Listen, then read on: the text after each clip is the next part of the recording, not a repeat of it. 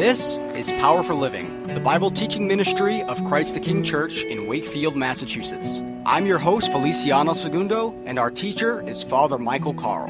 So get out your Bibles and let's get started. For our teaching time today, we're going to go back over the Colossians passage. Paul was writing this letter to the Colossians, and somewhere in the letter he says he wants them to share this with the people in Laodicea also. Everybody remembers the church in Laodicea, right? That's the one at the end of, I think it's Revelation chapter 3, where the Lord says, because you are neither warm nor cold, I will spit you out of my mouth. Well, Paul wanted this letter to be shared with those people too. Now, the reason was there was a prevailing heresy working its way through Asia Minor, and the Colossian people, some of them had taken that heresy to heart. And it's the heresy called Gnosticism. Has everyone heard of Gnosticism? That word comes from the Greek word gnosis, which means knowledge. And the Gnostics believed that matter is evil. That means all of the created order and all of the physical things you can touch, they believed that was evil. But the spirit was good. And as such, they argued that God would never have come to earth as a human being in bodily form because spirit is good, flesh is bad.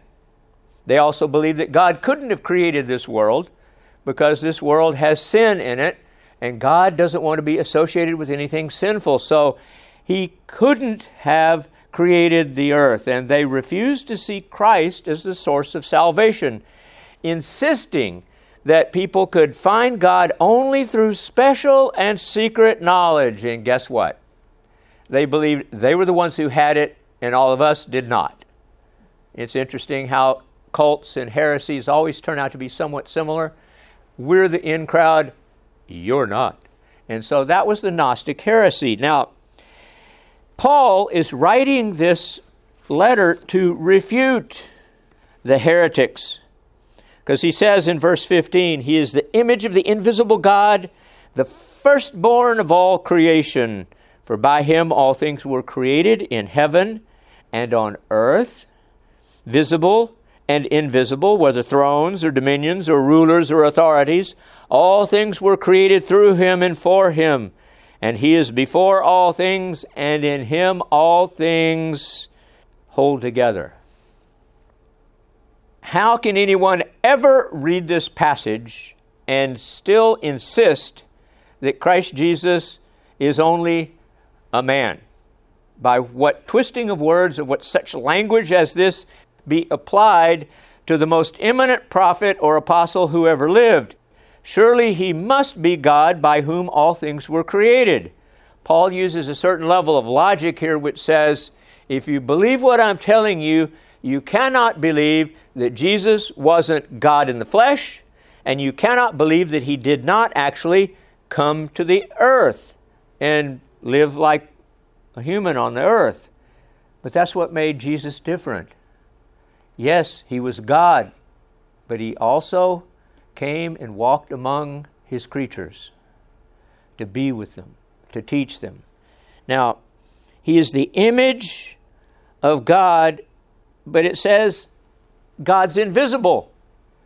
Remember, Jesus said to Philip, I believe in John chapter 14, Philip, have I been with you so long that you still don't know that if you have seen me, you have seen the Father? You see, God was invisible because He also told Moses, what? No one can look on the face of God and live. It's because that would be too much for us. It's sort of like, after a thunderstorm, some power lines are down. Would you go up and grab one of those power lines that was laying on the ground? No, because what would happen? Well, basically you'd be deep fried in an instant. That's what would have happened to Moses if he had looked at the face of God, because it would be like that power line, it would be too much for him. It would overload all those circuits and cause him to look like a droid that's had the springs coming out of his ears. Because we couldn't deal with it if we saw God the Father in our current state. That's the reason Jesus had to come, so he can be the very image of God to us. Now, it says he's the firstborn of all creation. That some people want to say that means that Jesus was created, that he was born like all of us. But what that means is similar to the Old Testament practice of having the older son inherit most of the estate. It means Jesus was the firstborn because he has priority over everything. Everything has to meet up with Jesus. He has to be preeminent, in which he is. Now, Paul also tells us that Jesus created this earth. And that means he created everything visible and invisible. Whether thrones or dominions or rulers or authorities, all things were created through him and for him. He is before all things, and in him all things hold together. All things hold together.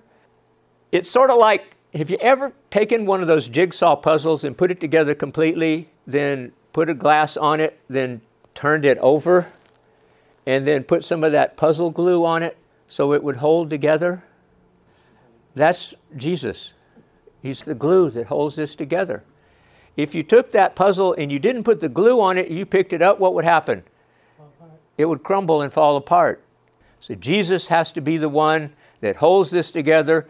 So don't go in your prayer time tonight and say, Lord, I thank you for being the glue. That's just an illustration to give you an idea of the fact that there has to be something holding things together. And in this creation, it happens to be the Lord Jesus. Now, he's the head of the church. You ever heard the phrase, running around like a chicken with his head cut off? Well, after you cut off the head of a chicken, what's left is the nerves, and so it nervously just runs around. If Jesus wasn't the head, we would be like that chicken without a head. So Jesus is the head of the church. He's the one who keeps the church going. Remember, he said, on this rock, Peter's confession, I will build my church, and the what? Gates of hell will not prevail against it. It's because Jesus is the head that the church universal is not falling apart, because he's the head. Now, all the fullness of God dwells in him. While this verse does not mention God necessarily, let's see verse 19, for in him, it does in the ESV, but Paul says, for in him all the fullness of the Godhead dwells bodily, in another translation. And in him you are made complete. That makes it clear that verse 1:9 should be understood to mean, for all the fullness of God was pleased to dwell in Christ. That means all of God was in Jesus, because he was all God and all man. Remember, Jesus has two distinct natures. That doesn't mean there's one half and one half. It means he was all God and all man at the same time, but not man the way we are human, like the perfect man, like Adam before the fall. He is that. He's completely God all the time. Now, the Gnostics again believe that the spiritual is good and the physical is bad. As a result, Gnostics had a problem with Jesus and the incarnation and the thought of God becoming flesh and dwelling among us. They said that the fullness of God could reach us only through emanations or angels, being gradually drained of its power as it approached. Now, they also said that we should worship the angels. I don't think so. We're not supposed to worship anything that, that first commandment, you shall have the Lord your God in him only. Well, that's what God meant when he gave that commandment to Moses, and that's what still applies. Don't worship anything except God. No matter how noble we may think something else may be, it is not worthy of worship. Only God, Father, Son, and Holy Spirit is worthy of worship. It says that he came to reconcile to himself all things, whether on earth or in heaven, making peace by the blood of his cross. He came to reconcile us back to the Father. Because there was enmity between the creatures and the Creator. There was this conflict. There was this essentially almost like a feud between humans and God. Has everyone here heard of the famous feud, the Hatfields and McCoys? Well, you see, what happened was there was a land deal and there was a dispute over hogs and 5,000 acres. One of the families lived in West Virginia, the Hatfields, and the McCoys lived in Kentucky. What happened was that they started organizing guerrilla bands and raiding and sacking each other's houses and property. And this went on for a long time, from 1872 to 1891. What's that, 19 years? Finally, in 1976, the two families shook hands, and in 2003, they finally signed a truce between the two families. What does that mean? That means that feud went on for literally 130-something years.